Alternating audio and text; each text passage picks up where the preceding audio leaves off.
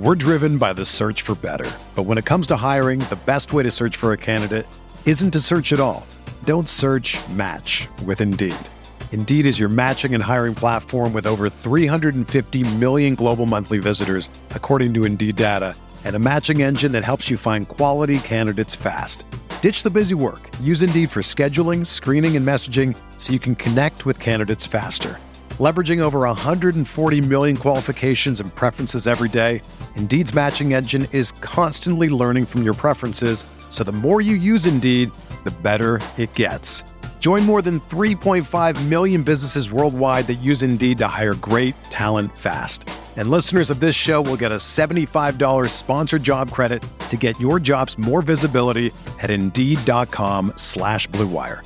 Just go to Indeed.com/Blue Wire right now and support our show by saying that you heard about Indeed on this podcast.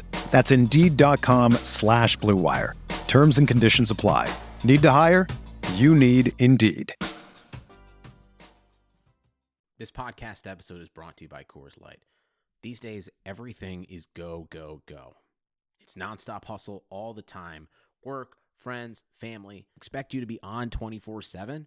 Well, sometimes you just need to reach for a Coors Light because it's made to chill. Coors Light is cold lagered, cold filtered, and cold packaged. It's as crisp and refreshing as the Colorado Rockies. It is literally made to chill.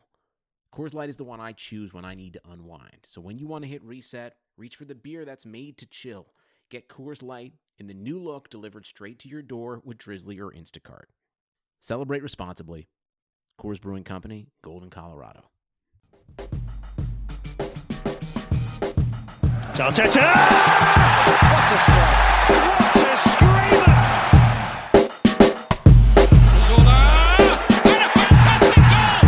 Arsenal back in it! And here's Limpar, lines it up, finds the net. Arsenal in front. Man City crowned champions as Arsenal's title bid falls just the 37 points short with loss at Newcastle. This is the Arsenal Vision post-match podcast. My name is Elliot Smith, and you can block me on Twitter at Yankee Gunner. We gave it our all. I mean, you know, it is what it is. You can only do what your resources allow. Manchester City can just spend and spend and spend, and they have, and they've won the title, and credit to them. But I think we at least have to clap our lads for the effort they made in keeping the gap to just the 33 points. On the bright side, it's only 13 points to fourth. So, you know, maybe we can make that up. In any event, we got a podcast to do about the game at Newcastle, which was, of course, a loss 2-1. A loss that I would say still feels better than the 4-4 draw. So that's a good thing. Clive is here. You can find him on Twitter at ClivePAFC. Hello, Clive. Hello. The podcasting team is taking this about as seriously as the Arsenal team took the match. So it'll just be the two of us. We can have a nice chat. I still think there's plenty to get stuck into. And look, I think we have to make it very clear. I don't think you or I think that this match is important in isolation. We recognize that it comes at a time of the season when all the eggs are in the Europa League basket, when it was a much changed side, not a side that would have a lot of the fabled cohesion. So it's understandable to underperform. Even potentially you could say understandable to lose, although we'll come to that. But we still have a job to do, a podcast to do, to analyze the game, to see what went wrong, and talk to some extent about how annoyed we should be about it and what the significance is of our fifth away loss in 2018, the only team in the entire English pyramid of football to have lost all 5 of its away games in 2018. So let's start right from the beginning with how we set up. And, you know, I understand that he has to rest some players, but I'm kind of curious what you think. Maybe not so much with what he did at the back, but what he did up front, going with Aubameyang and Lacazette, whether you think that was the right move, and especially shunting Aubameyang out wide. Well, it wasn't the right move, right? So, and it's really frustrating. When the team came out, the first thing you do is say, okay, I hope he's going to play this formation. I hoped he'd play like a diamond, really. I just thought it was an opportunity to see maybe Iwobi behind a front two. He's been, if you're Iwobi, just imagine for a second, no Ozil, no Ramsey. Maybe I'm going to get a chance to play 10. What they do? Stick him out, and he's in the Theo role, right? So, and they hide a kid and Joe Willock in the 10 role that he's not really suited for. So literally said, let's put him in a position where he can't damage us, but he can potentially thrive, which is in the 10. And then he's got Lacazette out wide on the left, running up and down like a young 21-year-old. Well, sure that's the best use of his talent. Took up a lot Sorry, of it. Yeah, I meant Aubameyang on the left. Right, yeah. My mistake. And then Lacazette down the centre, and we just didn't look quite balanced. And I looked at it, Elliot, and I'm thinking, well, you know what? I like what you're doing, giving these youngsters a go. And I heard something tonight that we've given more academy kids the most minutes in the Premier League this year. So that's the luxury of your Premier League campaign being dead by January, but sure, okay. Absolutely. But it's something to hang your hat on a little bit, right? And we won't see the benefit of that in 18 months' time. But I'm thinking, can you just imagine, just why not pick Reece Nelson for this game, tuck him on the right-hand side, put Iwobi in the centre, and give Willock the chance to play maybe in a home game against West Ham in the centre midfield in his position. I just felt we've been challenged away from home, so why not give us a chance to challenge them in a more offensive way? And he didn't. I'm just totally perplexed at his thought process. He doesn't quite do the most obvious things. And it just confuses me. No, well, let me ask you this. I mean, if you wanted to make an argument for moving Aubameyang out wide, and I don't think there's a very good one. I don't think he's very good out there, and I think we can talk about how he's struggled out wide and how it's evidence that maybe we are in a bit of trouble with Lacazette and Aubameyang not potentially being suited for playing together. I mean, maybe in a 2 up front, which the manager seems reluctant to do. But could you make an argument, Clive, that Lacazette is a really important player for us in this Atletico tie, and that the manager's trying to give him center forward minutes to really get him into shape for that tie? I mean, that would at least be philosophically understandable, right? I mean, the idea of I'm going to play Lacazette up front because I need Lacazette to play up front against Atletico, is that to some extent a defense? He could stand up, but let me give you something back, right? Maybe we got 2 players in their first time in the league, expensive signings. Why not play them close together so they can, assimilate to the league together, right? Rather than have them isolated separately. We got the one bit of play which led to the goal. But I'm just wondering if they could play closer together and play as a front pair and develop a relationship. That could have real significant, thoughts for next year. But he's just taken a player. What Wenger used to do was take a player out of a position where they wasn't so good and put him into a new position where they were fantastic, and we'd all herald him as a genius, right? And I got to read you a tweet I got today. Right? Okay, I've got to read it to you. And from a guy called Agan. But it was so perfectly, you read something, it encapsulates your thoughts. Yeah, it just sums it up. Yeah, let's hear it. I'm curious to hear the genius that this man or woman or animal or whatever imparted to you. It's just, he just said, Wenger derives pleasure from succeeding the hard way. His natural inclination as a sophisticate is to ignore the easy solution and succeed in a way no one thinks is possible, to prove everyone wrong. He prefers patience over urgency, genius when it works, lunacy when it doesn't. And I thought, I've always felt that. I've always felt he ignores the obvious to show that he's cleverer than everybody else around him. And when it used to work, we all went, wow, how did you see that? How did you see that Thierry Henry as a left winger could be a centre forward? Now we're taking a Thierry Henry-like centre-forward and sticking him on the left wing. I'm sorry, the same is not going to happen. At a stage in his career where, you don't teach old dogs new tricks. You don't buy a 28 going on 29-year-old European top-class striker with the eye towards turning him into a wide player. I mean, at that point, you're only paying that money to get him to score the goals from center forward. And you know how I would recast that tweet that you got, and I think it is very well said, is he's just a man that, for me, used to have the right balance of ideals and pragmatism, and as he's gotten older, that balance is off now, and he is too tilted towards ideals and not tilted enough towards pragmatism. And so he sticks with his philosophy, even in the face of evidence that maybe it's not applicable or it's not working. Now, if you when you say he sticks with his philosophy, if I ask you now to sort of explain what that is, I reckon if I ask 10 people, they'll say 10 different things. I mean, what does it mean to you? Well, to me, I think his philosophy is a couple things, right? I think his philosophy is trying to develop talented players instead of buying them where possible, although that has changed, and I think he has. I think since Ozil arrived and he has had to spend more money to bring in bigger stars and more polished talent, he's actually struggled the most. I don't know that approach suits him as well, and that he is as capable of handling developed players as he is players that need to be developed.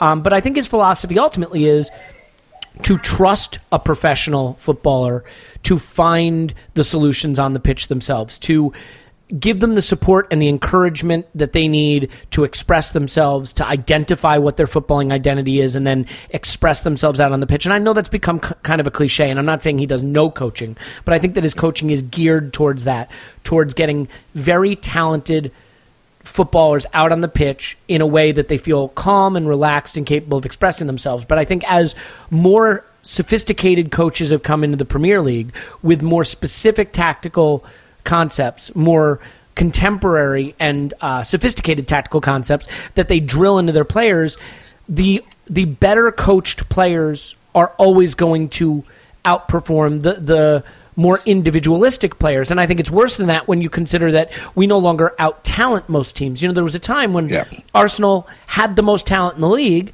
and there weren't a lot of sophisticated coaches setting teams up to stifle that talent or to undermine that talent, and we won handsomely, and we went undefeated for a season and all that. But you saw Arsene get shown up in Europe, even with those invincibles, and I do think that when he has come up, I mean, even Rafa Benitez, when he was at Liverpool, when he's come up against coaches that focus on an individual match, that are tactically more specific, he has found it difficult to get past them. And there's more coaching like that in the Premier League now, especially in the big six clubs, and it's showing itself, and especially considering that the talent gap has changed. Nowhere is our deficiency more obvious than defensively. We have now conceded 45 goals in the Premier League. It is an absolute disaster. And I think looking at the first goal they score, you know, it's another near post for Czech. It's another near post run for Mustafi. I mean, how do you allocate I hate to say blame, but let's say responsibility for that goal that we conceded? It's just when you look at your team tells you, you know, when you watch a game live, you sense the vulnerabilities immediately. And when you see the ball going near Mustafi, what do you feel? Right? You Terrified. feel a little bit nervous. You feel a bit so nervous. Does he. You often hear me say, your eyes don't lie. Your eyes don't lie. We're not stupid, right? You look at him moving across the grass, and you don't feel he's in control. It's as simple as that. You do not feel that he's dominant. You don't feel he's in control. So that's the first thing that he tells you, right? So then you go into duels and contests. We talk about Dwight Gale here. Dwight Gale. And then what happens in the game, they soon work out very quickly that our two defenders are both front foot defenders. So Holding's very, very much a player that wants to go and get something in front, a bit John Terry-like in the way he defends. Right? He wants to head, block, kick, really, really tackle hard, and he wants to leave a bit on you. I quite like him, actually. At least he's developing his own identity. Right?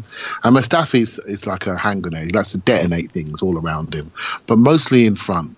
What they both don't like doing is running back 15, 20 yards or running back close towards their goal. That's when they're not so good. In the sort of middle-ish third, if you know what I mean, they're quite strong. In the penalty box, I worry about them both. Movement can catch them on crosses. They're not good on the lateral ball. And Mustafi has shown that he can attack the straight ball, and so does Rob Holding, but they can't attack. They're not so good over their shoulder, and when it's a cross, they don't check their shoulders. Their body shape's all wrong, and they can be beaten flat-footed, average, in the key part of the game. So the game is won in both boxes. And in our box, we are poor, shall we say, Elliot. Timid, poor, rash. I mean, the thing that drives me nuts about Mustafi is you always feel that he has an error in him, but he just, for a player that likes to be on the front foot, I think he has two ways he approaches a defensive situation. Either he dives in, which he either gets it or he doesn't, and that's an all-or-nothing approach, or he switches off. He's too passive because he doesn't trust himself to get close. I mean, his defensive instincts just seem wrong. So there was a time in the match, I think it was the 77th minute, and it's on my Twitter timeline if you want to check it, where he's running with, it might have been Slimani, up the left wing. Slimani's, not in a position to really hurt him, but he overruns it, hangs a leg, falls over, and now Slimani's completely unmarked. And there's no need for that defensive intervention. Like, I cannot explain why an experienced central defender in that situation feels that the right thing to do is just hang a leg in that has almost no chance of getting the ball. And so, we see that from him time again. Now, I see him getting some blame for the second goal. He did do some world-class ball watching there. I think that one's probably got to be on Nacho more. I mean, how do you apportion responsibility for their second one? Well, we just getting attracted to the ball. And Monreal, and I did spot a couple of games ago that he's been a bit flat. And when we were calling for the back three, I want to go back to that because I don't see him as fresh as he was earlier in the season. And I think he just needs a bit more of a static role, right? He's also 32 years old. He's playing on. Exactly. I mean, why is this a game with all the rotation? Why can't Kolasinac get in this game? I don't know. What's happening there? Again, we're talking about, when you want to freshen a team, you freshen in the areas of the biggest runners, right? And that's normally your fullbacks or your wide forwards. They have the biggest spaces to cover, right? So that's how you freshen a side up, right? You can exit out of those areas and you get a freshness and progression, and you can create overloads. You can threaten teams. When a fullback is tired, what you do is you stay in your hole. You stay in your space and you don't progress up the pitch. We don't get overloads. We don't press up the pitch because you don't feel that freshness in your legs to go and to double up, right? And when you do, you can't get back. So I don't get it. We got this player that's probably on about 150 grand a week, who's been, I think he's been quite good for us this year, especially in the early part of the season in Kolasinac. And we're just not seeing him. And again, it questions back to the whole buying of him. He was obviously a top-level wing-back. We were playing three at the back. We have a couple of moments of doubt. We go to four at the back, and we have a 150 grand a week player sitting on the bench getting fat. It doesn't make sense to me. I just don't get it. I don't either. And I think, I love Nacho Monreal, but at 32, he should be managed, especially if he's going to be a big part of the Europa League campaign that's remaining. And if Kolasinac can't get in this game, I don't know. Now, maybe the manager looked at it and he said, I can't change that much. I can't have Chambers, Holding, Kolasinac, and Mustafi. It's 3 out of 4 changes in the back four, and that's too much. But, at that point, you're committed to it. You're playing Joe Willock at the 10. So one of the things I thought was problematic up front, people are going to look at this and say Lacazette had a stinker, and I think he did, and Aubameyang is certainly no winger. I mean, that did not work. But they did combine for a nice goal. And I think the thing that made that goal a little different from what we saw the rest of the game, now admittedly, it's a hell of a long ball from Mustafi. It's the one thing we know Mustafi can do is break lines and make some just gorgeous long passes. And he did find Aubameyang really well with his run. It was a beautiful first touch to bring it down, a nice touch across the box, and Lacazette gets there well to finish. In fact, we saw something very similar between Mustafi and Chambers later in the game that Chambers wasn't able to finish. But I think the reason that one worked, Clive, is actually it was the one time in the match where they were working almost like two strikers instead of a winger and a striker. Yeah, because that outside-in run from Aubameyang actually comes from the left half space. He's not all the way out on the wing. I mean, did it... It's just obvious. Yeah, go for it. Yeah, I mean, it just seems they need to be closer together, right? I mean, they don't need to be that far apart.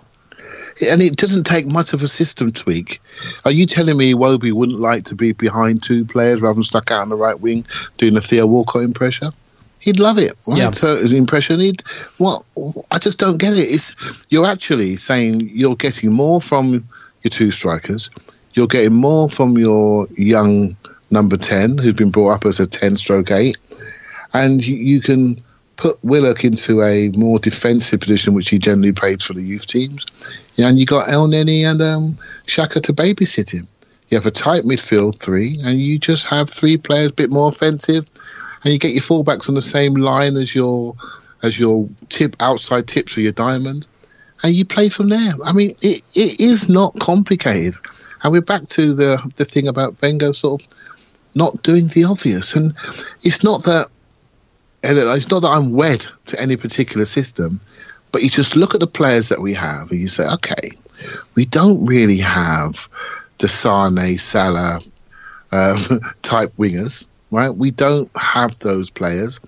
We have fullbacks who are running to the ground, but we have multiple centre midfielders, and we have 3 very good strikers. We have all the 9s and 10s. Yeah. We've got them all. So the system almost is picked by the players that you have, right? So, and there's just a couple of systems that we're screaming out for. We have fit centre halves, plenty of them. None of them look good in a 2. They all look better in a 3. Great. We have a wing back that's ready and raring to go. I think Bellerin's a much better wing back than a right back, but he can do both. We've got Kolasinac, who's also, I think, is a very good wing back when he's fresh and ready. And he's just saying, away from home, we concede lots of goals. Why don't we just have a bit of security and play from there? Well, and to your point, Newcastle had scored 33 goals this season. That's about the same amount as Southampton, okay? Roughly the same as Brighton. We did have a 1-goal lead. You get a goal lead on the, away to a team that's not a free scoring team, and you should be able to defend that. And, obviously we weren't. Now, look, to your point though about doing it the hard way, here's the thing I can't understand, and maybe you can help me understand this. If I said to you, what's something you know to be true about Alex Iwobi? You'd say he's much better on the left than the right. He has not been effective on the right. And if I said to you, what's something you know about Aubameyang? You'd say he's not an effective wide player. So to me, if I'm going with Iwobi and I want to try to get him on the left where he can thrive, I know I can play Lacazette, maybe not to his absolute best, but I can play him on that right forward slot. I played him there before, and he can do some work from that right forward supporting Aubameyang. I can play Aubameyang at striker, and I can play Iwobi on the left as the left forward. And now I at least have players in more natural positions where they feel comfortable. And the reason why I think that's so important is you've got a midfield of Willock, Elneny, and Xhaka. Okay? There's not a lot of experience there together. You've got a guy in the number 10 who probably is too young to be expected to be prolific with any end product. Iwobi's strength is not his key passes, his assists, his end product. Lacazette, can do it, but he's more a striker.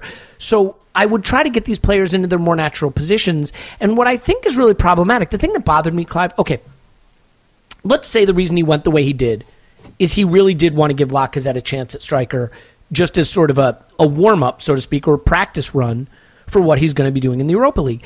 Do it for half the game. And then when it's not working, or then when you fall behind, just say, all right, we got to switch this up. Iwobi move over to the left. Aubameyang go into the striker position. Lacazette support him just off his right shoulder. That's a change you can make. But the changes he made were just sort of, let's get some guys on the pitch. It was throw all the strikers on and chase the game. I'm not sure that I saw a serious tactical approach to managing our way to victory in this game. Yeah, you're right. And even when you were trying to manipulate the players around, just then, it's not ideal to have Lacazette on the right. It's just not ideal. It's a hell of a lot better than Iwobi being over there, though. It is, but you generally know when you watched him pre-season and you watched all the YouTubes, you weren't thinking, let's get him on the right wing, So it's not ideal. I know you know a lot about sort of European players, and I'm sure there are many right wingers flicking through your mind right now, and people who are listening to this right now who they'd prefer to be out there, which means we haven't bought correctly. And I sent a tweet out the other day, right, and I got a lot of feedback, shall we say? And I just productive feedback, I'm sure. Yeah, yeah. I just gave a scenario, right, and the scenario was, what if Griezmann went to Barcelona and Lacazette went to Atletico Madrid to replace him, and we ended up getting Anthony Martial? Just said that, right? And someone said, and Dembele, right? But let's say Martial. And the reason why, I just sent it out to see what people were thinking. And the reason why I said that was not because I'm a fan of any particular player, but I look at Martial and I think, okay, I know you can play left. You want to be there. So that's your role, inside left, Welbeck type, left forward. That gets Aubameyang back into the centre forward position, and then we just literally have to buy somebody that wants to be on the right. We shouldn't be shifting 50, 60 million pound forwards to wide areas because we haven't bought strategically enough. And it just comes back to talent identification, squad building to a strategy, to a philosophy. And that's why I asked you the question earlier, what is the philosophy right now? And if you ask me that question, I remember what it used to be when he first came. He turned aged players into, he added 2-3 years in their careers, and I actually felt he was very good with older players, not younger players.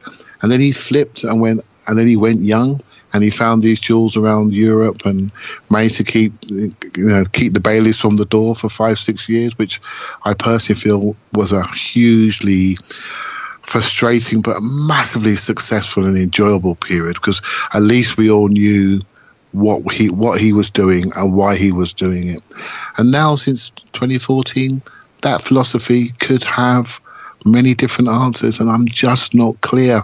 And I keep coming back to, it's as though he's trying to reinvent himself in a really clever way to show that he's cleverer than everybody else. And I look around the sort of the world, I look around the coaching world, and I look around, and I generally don't think he realizes that everybody can see him.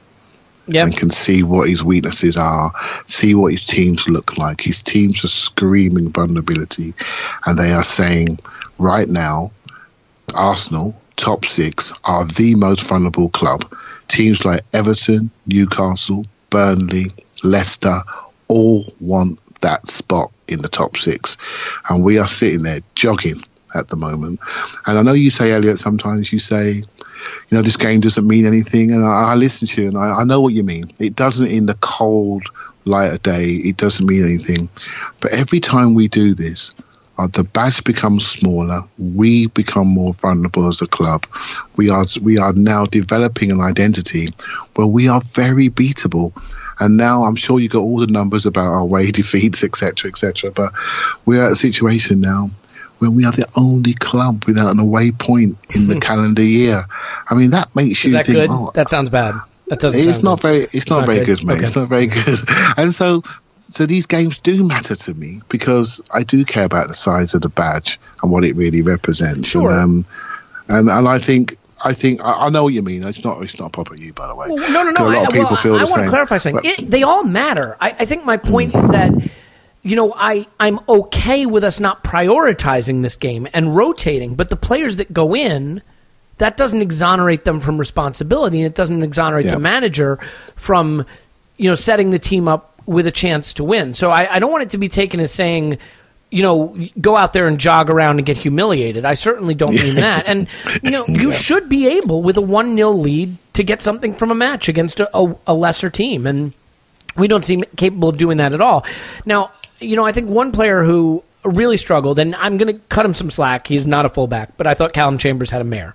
And you look at Hector Bellerin, and you have to have some appreciation for him. Here's a guy in Hector Bellerin who's not only been running to the ground. He averages about 54 passes a game, and he averages about 85% completion.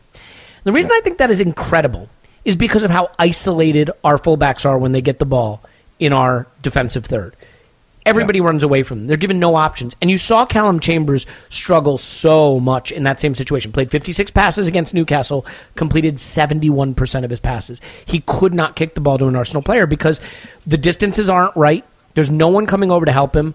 There's no one giving him that support. So it's either back to a center back, but when he started to get a little pressure, he gave the ball away over and over and over again. And I just wonder, Clive, what you make of how hard we make it for ourselves to build up play from the back, especially, the way we isolate our fullbacks like that. Well, sometimes, fullback is, I think, the most important position on the pitch. I generally do. I think it's interesting that Man City basically changed. They took out 4 fullbacks in their squads last year and added 3. I know they can afford it at 150 million, but they added 3. They lost one to a cruciate, managed to find Fabian Delph, and their system works, because that's where you get your go forward from fullback areas, right? So Bayern Munich recognised this years ago. Obviously, Barcelona do, and it's a key position. And this is why I'm always a bit more forgiving of fullbacks. I'm a huge Bellerin fan. I think the fact we've overplayed him has stopped him developing, because I'd like to see him work on his physicality a bit more. Should we try to reintegrate Debuchy and make him a viable part of the squad this season? Is that just fantasy land? Just so that we could have had a platoon there instead of one player playing every game? I think we just broke his heart, Debussy, and I think I just think he struggled with the physical intensity of the Premier League. I know he's finding his legs right now, and I saw something that he's the top defender, goal scorer since the start of the year. He won like the League On Player of the Month or something like that. Yeah, exactly. They haven't lost since he got there, and he's scored 100 goals and allowed none, or some crazy statistic.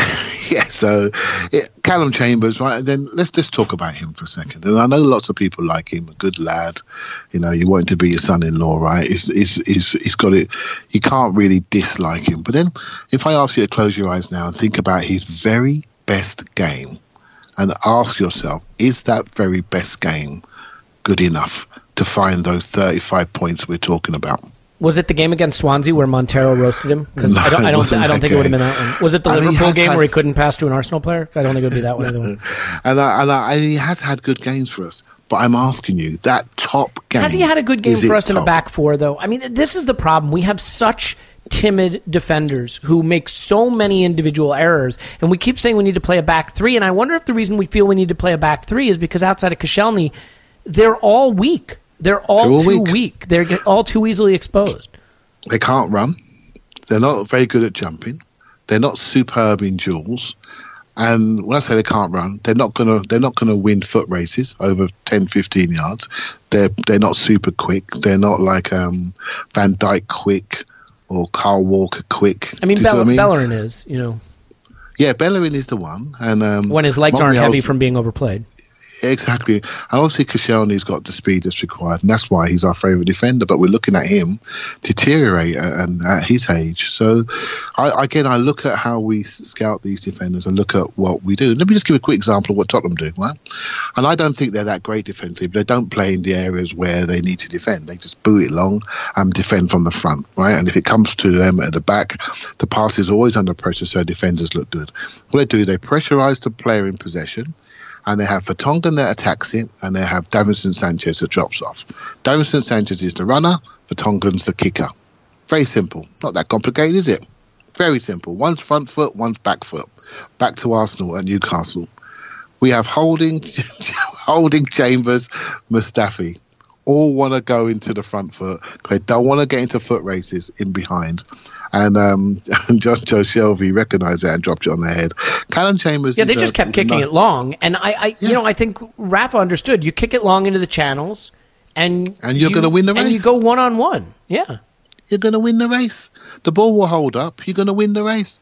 And that's, honestly, you can coach that on Sunday mornings. In fact, I do, right? So it's not difficult. And if I was playing against Arsenal, that's exactly what I would do. I would run their immobile defenders around. I would make them cover distances. I would make them tired so their use of the ball would be poor. And I'd make sure that when they played tired pass into midfield, I would try to nick it there. And if I couldn't nick it, I would drop in, and I'll give them wide areas. Because when they try to cross it, they won't cross it. They'll give us time to set. They won't cross it because they don't play the ball into the air very often, right? And because we don't make people defend on the first phase. We play to its perfection. And that's what I would do. Very easy. And every now and again, if you want to kick someone, go and kick someone in the middle of midfield. You might get Xhaka sent off. Well, speaking of kicks, they kicked the crap out of us in that first half in particular. There were some brutal challenges, including one that went right down the leg of Lacazette, which would have been typical Arsene Wenger, gamble with your Europa League striker and have him, lost for the season in the first 10 minutes of the game. But, I mean, do you think that influenced it, that physicality, that maybe just had us taking that extra second to think about going into the challenges? Absolutely, right? So you think about it. They know that we've got this competition isn't our primary competition. They need the points. Again, if you're Rafa, what are you going to say?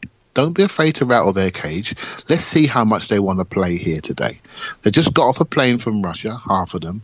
They're tired. Let's get into them and see how much they want it. And people, that is just football. That's fundamental. That's testing us, testing our nous, testing our mettle. And we got ahead in the game, and we were in control because they're not very good.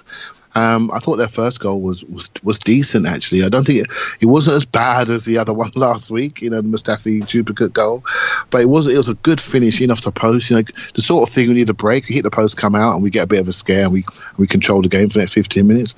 But it sort of hit the post, went in, and suddenly we're going in at 1-1, and it's like, okay, how much do we want it? ruin a game when we're feeling a bit leggy, right? So yeah, that's a bit unfortunate. But we just get tested at these times, and I'm afraid we keep failing the test away from home. Yeah, my only thing, and the more I look at this game and I try to understand what the manager was thinking, I think you can sort of vaguely see a few things that he might have been thinking and he might have been trying. And in his mind, for example, he partners Xhaka and El Neni in central midfield, right? And he puts Willock at the 10. Now, we can talk about Willock. I think the game passed him by. I think he had a very similar game to Reece Nelson the other week, in fact, and just didn't come to grips with the game, couldn't really stamp his authority on it and really impose himself. But maybe he played Xhaka and El Neni in central midfield because he's looking at the possibility of moving Ramsey further up against Atletico and using Xhaka and El Neni for a little more stability or security in central midfield. And if that's his thinking, well, it didn't work because they didn't get their distances from their center backs right, and the long ball was on all the time. Now, Atletico may not want to play that way, and he may feel that gives us a little more control in central midfield. Again, Lacazette playing center forward with Aubameyang out wide. Terrible decision for this match, somewhat defensible if it's a precursor to what what he wants Lacazette to be able to do in the Europa League. And also Welbeck playing left. Well, yes, absolutely. When Welbeck came on playing that way as well. But you still have an obligation to try to win the match. And when you say, all right, after an hour, we've done our try things for the Europa League thing, you can start to switch it. You can move El Neni into Willock's position and take him off. You can slot Iwobi over to the left, get Aubameyang center forward. I mean, you talk about Aubameyang being one of the best strikers in the world, in my opinion, pure center forwards anyway, and instead you got him playing 50 passes out on the wing at 65% success. I mean, that kills you. When you've got Chambers giving it away, a third of the time he passes it, and Aubameyang giving it away a third of the time he passes it, and then you've got your defense out of position. That's a recipe for disaster. So I can understand if you want to try things for the Europa League. I mean, it's actually a very defensible idea, but then halfway through the game, at some point, the game you're playing has to become a primary concern, and I don't think that happened. I mean, do you have any opinion on Willock's game? I just thought in general it was sort of a nothing game for him. It passed him by. I mean, he's playing 10. He only had 35 passes in the game in the 67 minutes he was on the pitch. Passed at 80%. No key passes. No dribbles. I mean, he didn't really do a whole lot. It just was a nothing game for him. Yeah, we were just hiding him. We were just giving him some experience, and he was 18. And he's obviously, I struggle with him, and I got to be honest with you. And it's not because I don't rate him. I think he looks quite good. Is he a 10? You would know better. Where does he play? He's a central midfielder. He's not a 10.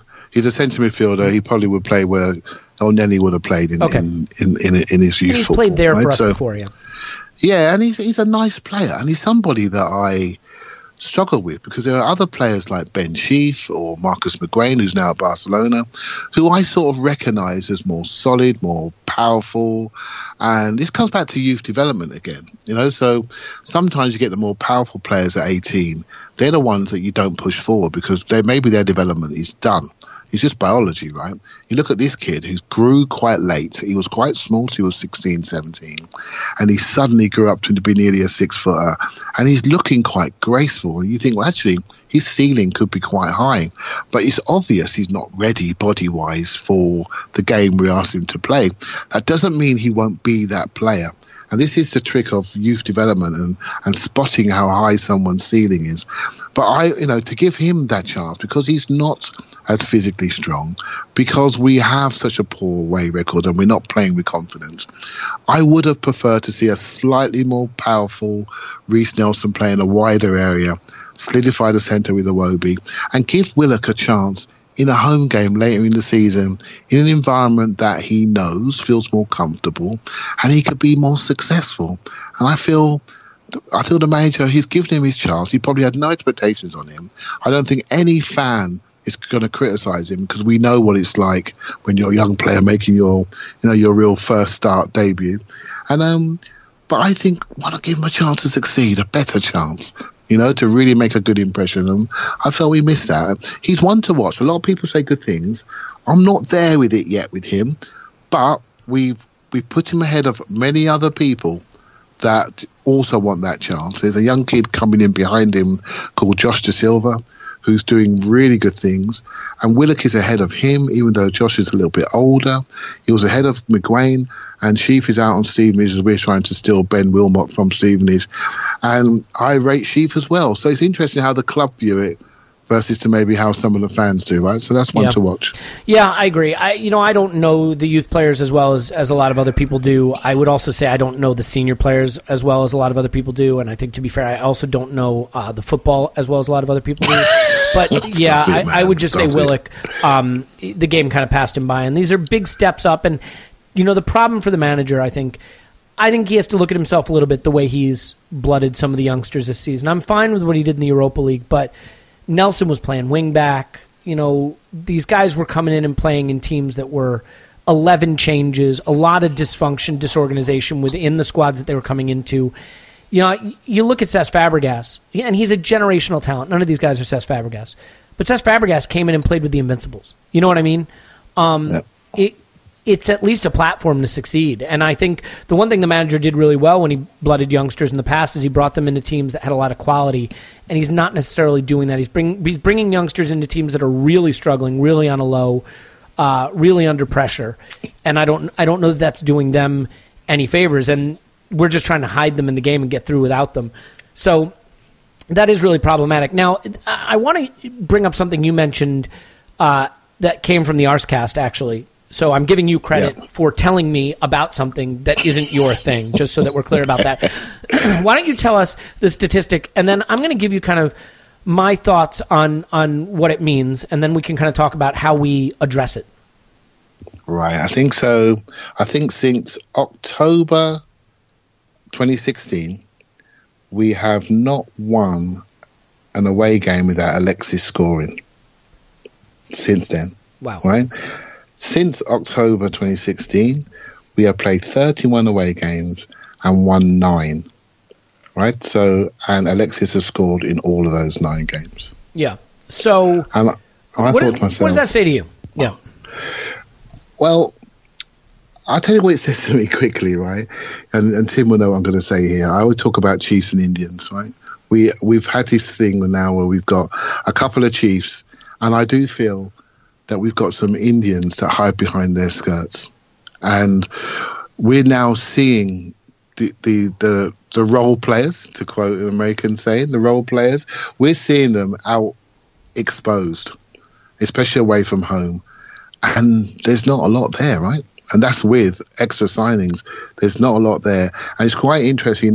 Sometimes, Elliot, I may criticise Aaron Ramsey on occasion, but I will say he is one of those players that said, you know what, I fancy taking on a bigger role. And he wants the responsibility in a big moment. He wants the ball to come to him when it matters. Exactly. I'm going to take on a bigger role. Maybe I'd like him to be a bit more structured, but let's talk about the fact that he's playing for Arsenal and he wants to be better, he wants to do more, he wants to take responsibility.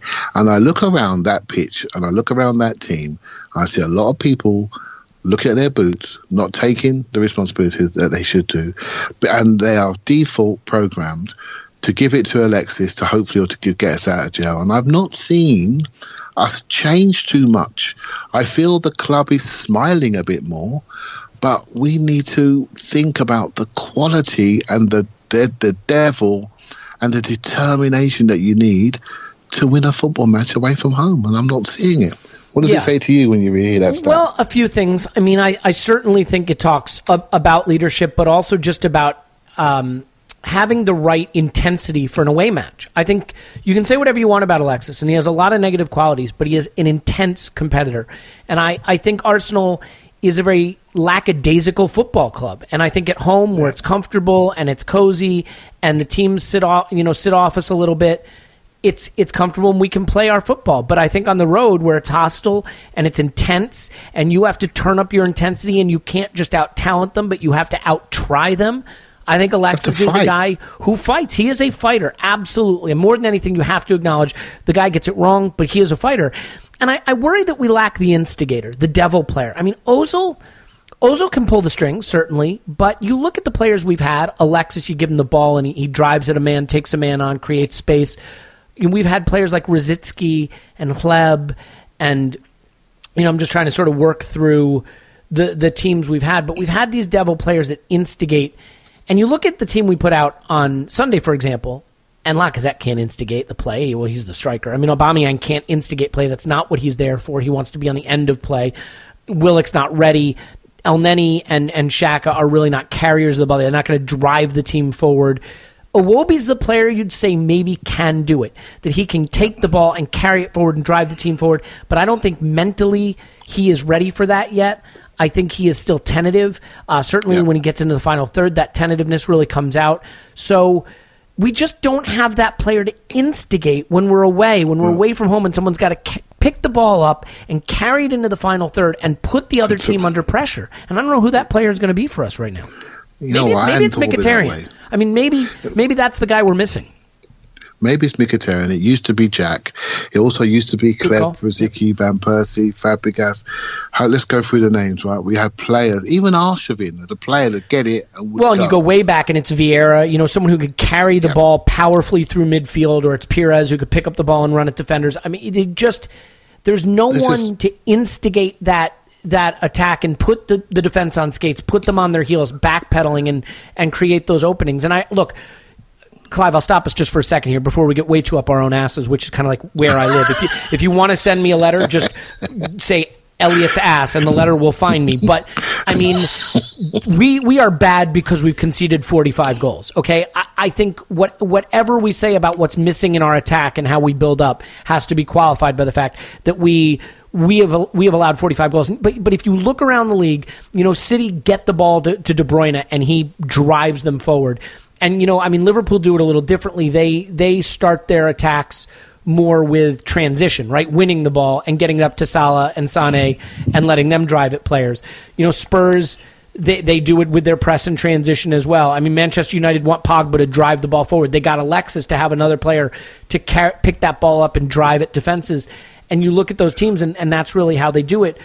And we're a passing team. Yeah, but I think it's outdated. I'm starting to think that this whole idea of pretty triangles, and you can say, well, City have 70% possession like we do, but City have a very direct. Exactly, they are much more direct, and we are much more of a patient lateral possession passing team. And I don't know, in an era of even bad teams that can press you and take the ball off you, in an era where defenses are much more organized and there's better athletes on the pitch, even way down the ladder, I don't know that you can just be a patient, possession-oriented team and be relevant in the league anymore. I don't know that can happen. It's quite interesting because what we actually are playing European Cup football all the time. It's a slower game. People drop in. They don't always press in Europe. They give you time, and we build. And our football is suited to maybe another league at the moment, right? So it's more of a Spanish style, and that's the truth. And in Spain, they build up and they accelerate when it gets to the box, right? And they tap their passes, and that's how we play. I used to travel a lot away from home, and when I used to go away from home, we used to get in fights. Not just the fans, but the players, right? We used to get in fights. We'd have sendings off. And you would go anywhere to watch those teams because you knew that there was something. They were not going to come off that pitch without 100% effort, right? And this is not a middle-aged man looking backwards. But I look at our team now. I hope we have some flow. That's what I think when I go to watch them away. I hope we flow. I hope the pass is quick. I hope it's in the right areas. I hope that it's more direct. I don't expect it. And I certainly don't expect us to win the fight. And so what teams do is they make it a fight to see what we've got. Right? And he says, again, we're back to Wenger's identity and philosophy. It's changed. I'm okay with that. But don't throw it all away, because all the things that I've ever learned about football came from him. Yeah. From watching his teams, watching him develop players, watching him have 4 unbelievable one-on-one defenders in the Invincible era, while recognising that maybe his midfield was reliant on one man to stop everything and the rest was all driving forward. But I'll tell you what I'll have 4 of the quickest, most dominant, most dual specialists I could possibly have in my back line, and then let the rest of the team go. And it's just like, what a genius thing. Is it too is it too obvious to do something quite similar again? Because other teams are doing something quite similar, playing quite direct with fast forwards, playing quickly in areas where we didn't always build up through the thirds. We played the ball longer. We ran in directly. We had direct runner in Lundberg from the right, and we ran in. All these things we're watching other teams do. He did it. He's done it before. And I look at this team and I close my eyes and I just can't see a consistent way of playing. Yeah. And that's a concern, right? Well, and again, before we draw too many conclusions, a lot of what we saw on Sunday was based on a very changed team with players who, in theory aren't going to play in those positions for us a lot or play at all for us. But I look at a team like Liverpool are just having a fantastic season in many ways, and they have a midfield of Milner and Henderson. Yeah. Is Xhaka and Ramsey worse? I don't think so. But what they do have is they saw that Oxlade-Chamberlain, for all his flaws, will get the ball and drive at defenses and push them back and create space and give it to the super talented players in Mane and Mane, Salah and Firmino. And I think that we lack that dynamism, and Alexis, for all of his flaws, gave us that dynamism, and you really need it on the road where intensity is so important, where you won't be able to play your way through all the time, but you can certainly get into one-on-one situations and create advantages there. And we did not create any advantages in our one-on-one situations against Newcastle. I think that is really telling. We had the long ball to Aubameyang running in behind, in really the only moment where we caught him in kind of a center forward or striker-type position, and he gets it across to Lacazette and they score.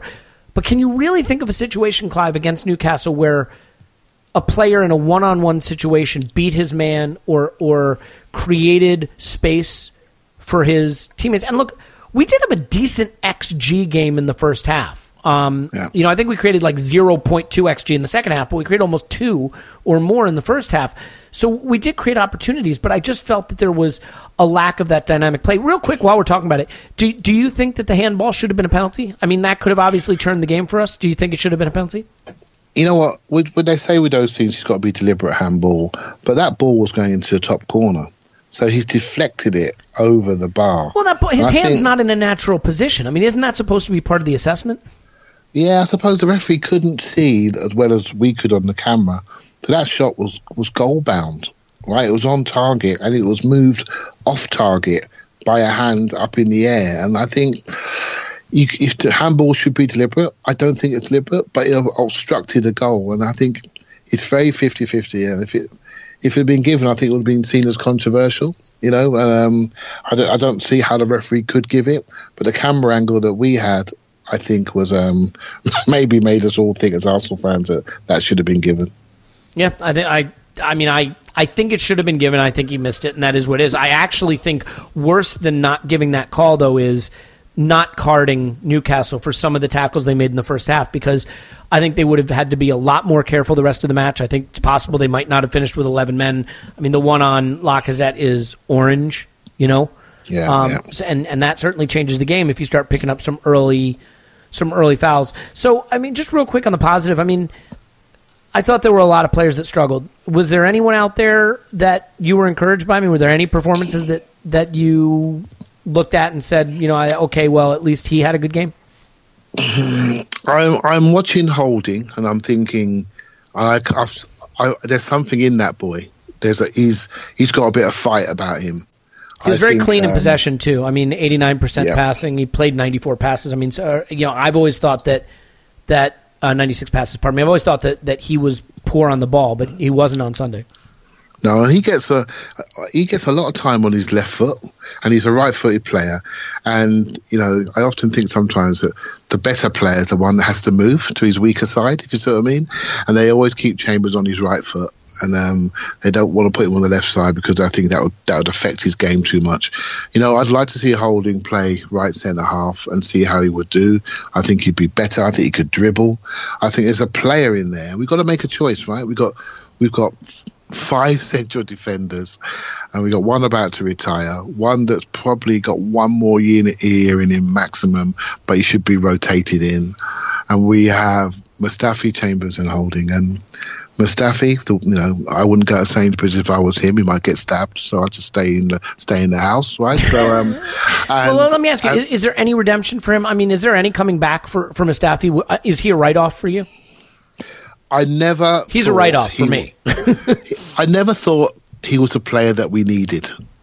I just felt the moment you're looking at your team, you're looking at who's first out the exit door, it's Mertesacker. So what you want is a big, dominant defender that can maybe run a bit faster than Mertesacker. So you upgrade him. I don't see Mustafi as a Mertesacker upgrade when Mertesacker could play. Mertesacker was more dominant. He can pass just as well. Okay, he wasn't quick, but at least we knew what he was, and he knew what he was. So he put himself into areas where, he didn't get too exposed too often. And when he did, Koscielny knew exactly what he had to do. So we had a partnership. I'm not saying it's a league-winning partnership, but it's better than what we saw on Sunday, right? So Mustafi, for me, one position, middle of back three. That's the best we can get from you. The club won't play a back three. So now you're a body that I'm not sure what to do with. At this moment in time, we bought him for 35 million. I reckon we might move the decimal point over a little bit. We might get 3.5 million for him, right? So that's another issue. It's an issue for us. You're saying we're pot committed. He's dead money, and we got to make the best. I mean, to me, a good back four, the center back pairing, you have to have a sentry and a terrier. What I mean by that is you have to have a guy who's the sentry, right? He's the Per Mertesacker. He sits, he surveys, he organizes, he's aware, he's relaxed, and he is calm in the moment. And then you have the terrier, and that was Koscielny, who goes in and kills everybody. He goes and takes the man in the ball, and he goes and attacks the near post, and he goes and gets into the tackle when he needs to. And the problem for me is now Koscielny's supposed to be the sentry, which isn't really his strong suit, but he does it. And Mustafi is like the worst kind of a terrier. I mean, his first instinct is to just hang a leg and hope for the best. I don't see the partnership making sense. I don't see the player being a fit. He's good on the ball if he's in the center of a back three. But if we assume that a back three is not what the manager wants to do, I don't see any redemption for that player. I really, really don't. And, I mean, the manager has to be looking at him now wondering if he can use him in this Europa League time. I mean, is the only thing that's going to keep him playing essentially the fact that there's no one else who could do it? I mean, if you're Arsene, would you consider Monreal and Koscielny or holding in Koscielny and bringing in Kolasinac, or does he just have to hope for one of those rare 9 out of 10s from Mustafi? I think Holding is getting close to, in my opinion, he's getting close, but I don't think the manager's going to do it. He won't crush Mustafi's confidence. The number one skill for a defender for me is that you must discourage the opposition from playing the ball into your area. The moment you encourage the opposition to play the ball towards you, you have failed. Right, so I heard a story about Arsene Wenger once when he put Colo Touré and Sol Campbell together, and he asked he's in a friendly, and he asked the opposition manager to tell him how it felt when they were near the ball, and the opposition manager after the game told him, I couldn't believe their power, their speed, and their aggression. My forwards really struggled with them. And I thought it was a genius moment, right? That sometimes you need to always go back to how you feel. And sometimes when you're so involved, you can't always feel what the opposition feels. I think the opposition feels that we're vulnerable, and that tells me the player needs to step out for a while. To be fair to Mustafi, he never gets the rest that Ramsey and Koscielny and Ozil get. He doesn't get that rest. He's the one that plays all the time. That's fair. And he may be feeling a little bit like, you know what, I'm a senior player. I need some time off too. I flew to Russia, played the whole game. Yeah, no, that's a good point. A pressurized second, and I heard also he's recently had a child, so his life's got upside down. And I look at these things. You think there's anything to the fact he didn't want to stay either? I mean, that he wanted out of England, he wanted to go to Italy. But let's go back. Let's wind back. We've seen this before. That he had a bit of time out, got an injury, and came back and hit top form again. Right, so we have seen these massive dips. We just get 8 out of 10s with him, or 3 out of 10s, and that's the issue. You can't build a team when your centre back could give you a couple of 3 out of 10s, right? Yeah, so you know what bothers me? I mean, look, there are some players that are just limited physically, and they do the best with their limitations. I mean, Francis Coughlin's an example of a player who he did everything he could with what he had in him. You know what I mean? Like he's not a technically gifted footballer, but he did what he could, and I just think Mustafi gives so much less than he could if he really wanted to be focused. I think so many of his problems are mental. The way he chooses to take on certain situations is either lazy or fearful. It's mental, because I don't think he's incapable of defending better technically, physically. I just think his mindset is all wrong, and that frustrates me. Yeah, my own son, right? He was quite a small player. He's recently grown, and he had to be perfect mentally and positionally just to survive on a football pitch. He had to have his absolute top aggressive game just to get a 6.5 out of 10. Right? So, and I feel that about Mustafi sometimes. He needs to be perfect shape to get that 8 out of 10. Because I personally feel that he's not physically the best centre half we could have for the English league. Right? So, and we bought him. And this is what we've got. I think it was a buy that we didn't need. He doesn't mean he's a bad player. We didn't need him. In another setup where they've got tall fullbacks and 3 other tall centre-halves, and maybe they sit in a bit more, and he can be a little bit more looser in his movements, he would do really well in that team. So it's all about the structure which suits him. And I know you mentioned Coquelin briefly there, but I watched that game yesterday, and I was actually thinking about people like Tim who made that journey, right? Mm-hmm. And I'm looking at the players jogging around on their recovery runs, and I'm wondering. I've been to Newcastle; it's a very high tier up there, and I wonder what Tim's thinking right now and watching Callum Chambers jog back like he's on the beach in Jamaica, right? So I'm wondering what he's thinking. I wonder what those fans are thinking. And I bet they were going absolutely mad, and I think, we love to analyse Elliot, and we do. I think we do quite well, actually. We love to analyse, but if you do say so yourself. But I will say, sometimes just put yourself in the seat of those guys who made that journey, which is about 400 miles from London, right? 350 miles. And to watch that, I think, you know what, Arsene, you've got to make sure you look after the club's badge. You really do. And I think he's failing. Yeah, well, apart from the fact that it's super depressing, I don't think there's anything wrong with that. So before we sort of start to wrap up, a couple of things. First of all, we've got West Ham next weekend. It's our first time that we have a week off. I don't believe we have a midweek game this week, and it's a nice chance for some players to get some rest. Yeah. Does the manager have to go back to a closer to full strength side against West Ham, knowing he's got that first leg of the Europa League coming up, to try to put some, quote unquote confidence? I hate these soft factors, but confidence back into the team? Or is it a case where he's just going to do the same kind of thing, heavy rotation, let the second team do the best they can? Ultimately, we're not competing for a hell of a lot anymore in the Premier League, and just hope that when he goes back to the strongest side against Atleti, it doesn't matter what's happened in these other games. I will say, of all the sort of away games we have lost this year, this one is the most understandable.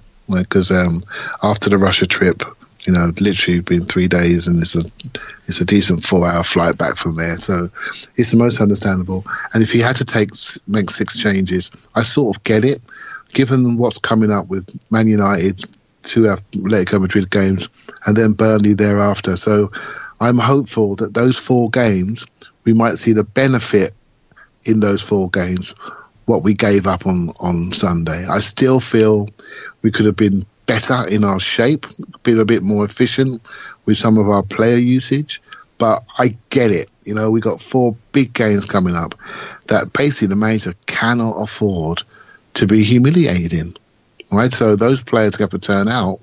A lot of those big players who are not normally 3 times a week players are going to have to play 3 times a week.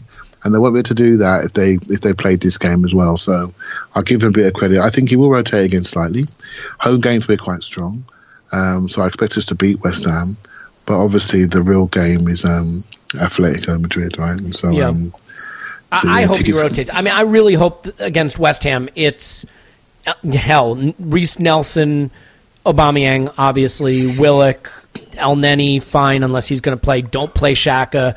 Go Chambers and Holding, with, I don't even know. Pick someone out of the stands to play right back.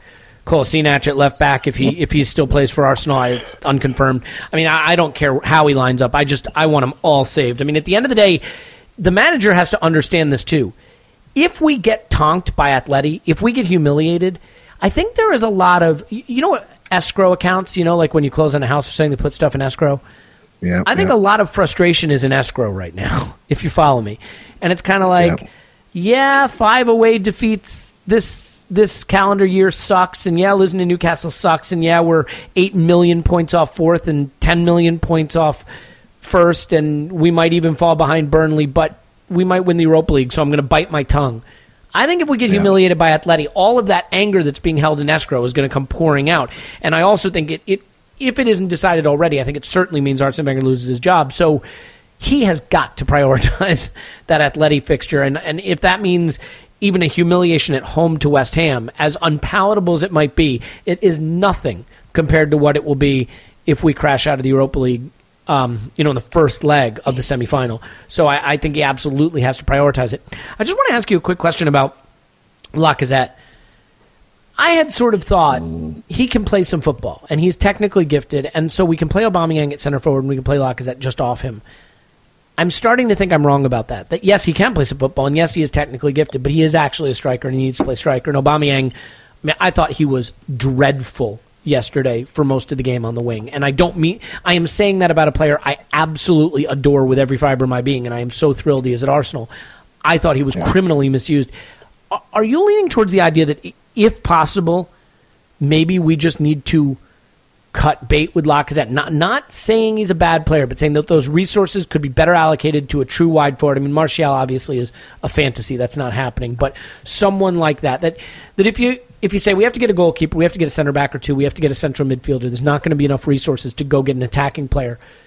Would you sell Lacazette to fund buying a wide player that could play with Aubameyang better?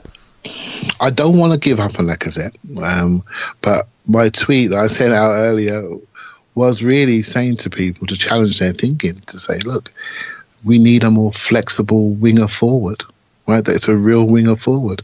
And we have to make a choice between Lacazette and Aubameyang. And I just feel that Aubameyang is better, right? And we've made the investment, and he's not going anywhere for 2-3 years, right? So he is sometimes, unless he's going to go to China, right? So sometimes this is but the whole Griezmann thing.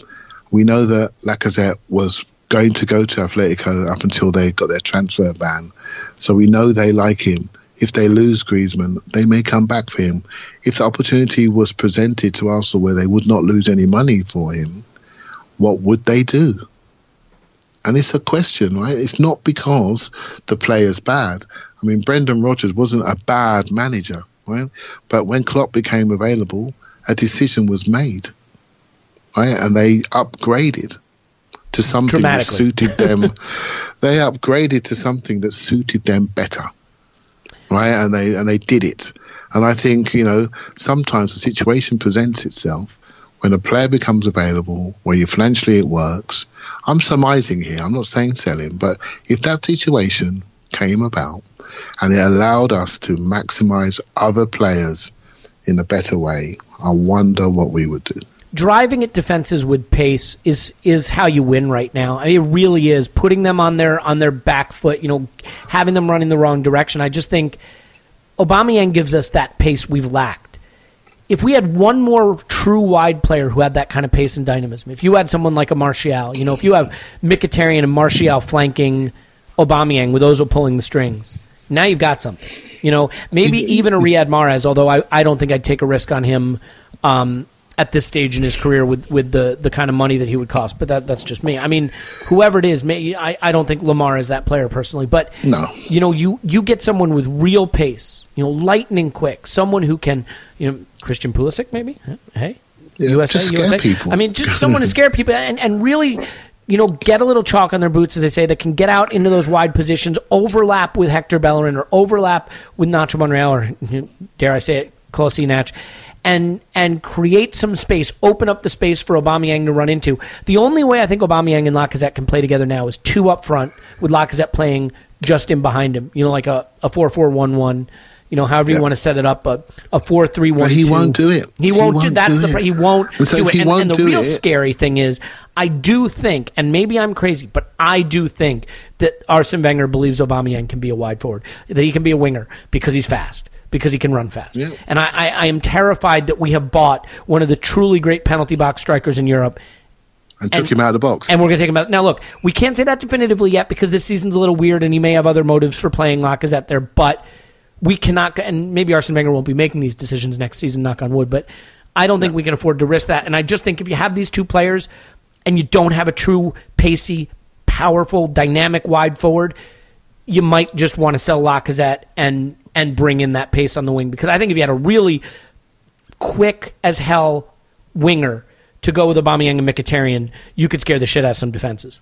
Yeah, and I would like two wingers, right? But at least now we're starting to think about... Well, we've got some dead money in some of these players, right? I mean, we don't have a choice. I mean, maybe Reece Nelson becomes the guy next season. The other guy you got to wonder about there is then Iwobi. I mean, see, this is why the whole squad construction doesn't make sense to me, because it's Lacazette and Aubameyang and Mkhitaryan and Ozil and you need another wide forward, and that's clear. But then is Reece Nelson going to come in? Is Iwobi still a part of the team? I think the manager has let this get out of his control. I just think the construction from an age standpoint, from a characteristic standpoint, and we're starting to cover old ground we don't have to go over again, but it doesn't make a lot of sense. And as I try to unwind it in my mind and say, what are the moves we could make this summer to make this squad make cohesive sense, I struggle to even get there. So I don't envy what Sven and Raul have to do this summer. Yeah, we got so many unknowns. We're surmising about wingers and dribbling players, and because maybe we have a bias for those type of teams and those type of players, right? So I love seeing that. I love seeing threat. I love seeing players that put bums on red seats. I don't like seeing red seats on my TV screen, right? I don't like that. That's embarrassing. And we need to think about the excitement factor. If we're passing around in academy football shapes, it's not going to excite people, Again, Rob Holding was our top passer at the weekend. I don't want to see that, right? So I want to see more offensive players having more touches, right? So yeah, we need to fix that. But there's so many things we need to fix. And let's flip it to the positives. I think the younger players are the positives. We've got some decisions to make by playing them. We find out what they've really got. We find out, is Iwobi going to develop into a top player, or is he going to be Jordan Ibe and he's going to end up at Bournemouth? We need to find that out. And the only way you're going to find that out is by playing him and understanding his ceiling. All right? So if the manager's doing that, then fine. We'll soon know. But let's help him by defining him. And so, yeah, I think we just got to wait at it. We just got to wait to see what the strategy is going to be, see what the manager's going to be, see if the manager's going to stay or go, see what happens in Europa League. There's so many unknowns. We can only surmise and give people some thinking material. Yeah, there's a lot there. I mean, this is the problem with just having a conversation like this on a podcast where it all starts to just come into your mind is you can very quickly go down the rabbit hole, of thought experiments and transfer machines and hypothetical squads and ways you'd set up the system because the team's a mess. I mean, that's the one thing. Like, I don't even really feel like there's a very clear picture of what kind of team we have right now. Now, look, we are in a European semifinal. Yep. I think it is easy to forget after a loss like that to Newcastle that it was a heavily changed side, and the team that's going to be out there against Atletico is going to feature players like Aaron Ramsey and Mesut Ozil, and maybe even Mkhitaryan, fingers crossed, and that makes a big, big difference. Ultimately, whether we can win the Europa League is not going to come down to that part of the pitch. That's the part of the pitch that's fun to talk about, but it's going to come down to defensive frailty, and that's where hopefully we can just find a way to be stable. And that is why ultimately I would go to a back three, because we can't afford to fall behind. I mean, I don't know if you've seen the statistics floating around, but it's something like the last 10 games at the Wanda, they've lost none, conceded none, and scored 28. Okay. Atletico. So that'd be challenging then. Well, considering our travels have been great, it's a real Goliath versus Goliath matchup there.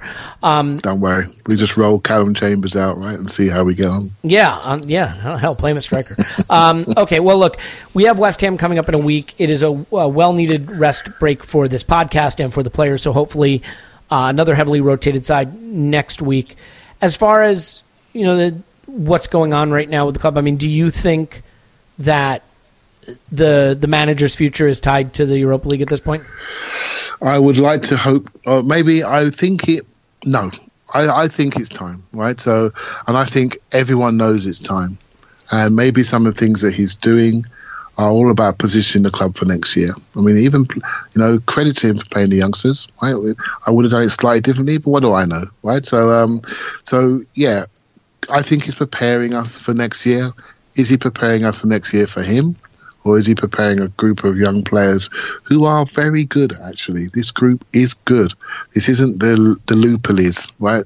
This group will go somewhere. I do firmly believe that Nelson will become a very good player. I firmly believe that that Nketiah will develop into a decent forward. What about that De Silva character? Yeah, and I think he's a coming player, right? He's an interesting player, a left-footed defensive centre midfielder that's really learning how to carry the ball. And Ainsley Maitland-Niles, I mean, he's no surprise anymore. We forget about him, a couple of weeks off injured. But that's a player that's already shown in the heat of the battle against Liverpool that he can cope, right? So that's a plus. That's a huge plus, right? So let's see what they're going to be after the summer tours, etc., and where they'll be next year. And players arrive; they arrive on a steam train when they arrive. And we look at Trent Alexander-Arnold, got killed by Rashford against Manchester United. Everyone's wondering about him. 2 games versus Sane in the Champions League, and he's on the way to the World Cup potentially. It can happen that fast if you work hard and you get the right breaks and you perform at the right times. Yeah. Right. So don't give up hope. Well, I would be, as much as I agree with everything Clive usually says, I would say give up hope. Give up all hope, because it is the hope that kills. And if you have no hope, then nothing can hurt you, and you are safe in your cocoon of misery, which is where we will leave you, in a cocoon of misery with 5 consecutive away defeats in the Premier League. Enjoy that. Clive's on Twitter at ClivePAFC. Thanks, Clive. Thank you very much, my man. Yeah, thank you. My name's Elliot Smith. You can block me on Twitter, Yankee Gunner. We should have the whole crew back for the next pod, but I think if Arsenal can turn in a sort of half-assed, heavily rotated, lackadaisical effort at Newcastle, there's no reason why we can't put out a podcast like that every once in a while, although I thoroughly enjoyed it, and that's really what matters. Give us a 5-star review. Write nasty things about Scott and Paul and Tim in the comment section. And since the next game is at home, I can confidently end this podcast by saying we will talk to you after Arsenal 10, West Ham 0.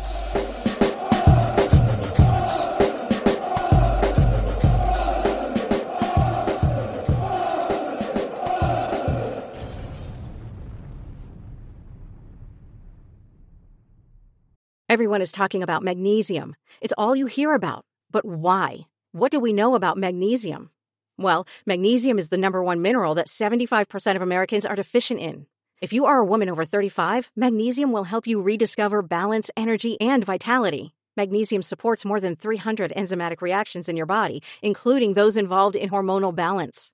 From functional medicine doctors to mental well-being and female hormone experts, we all know that magnesium is the one mineral to improve all aspects of well-being and health. But which one? Magnesium Breakthrough from Bioptimizers, the trusted choice recommended by leading experts with 7 best-absorbed forms of magnesium to ensure your body receives the support it needs for overall well-being. Go to bioptimizers.com/balance today and use code BALANCE10 for 10% off. Support your journey to wellness at bioptimizers.com/balance. Magnesium Breakthrough from Bioptimizers, your foundation to optimal health and vitality.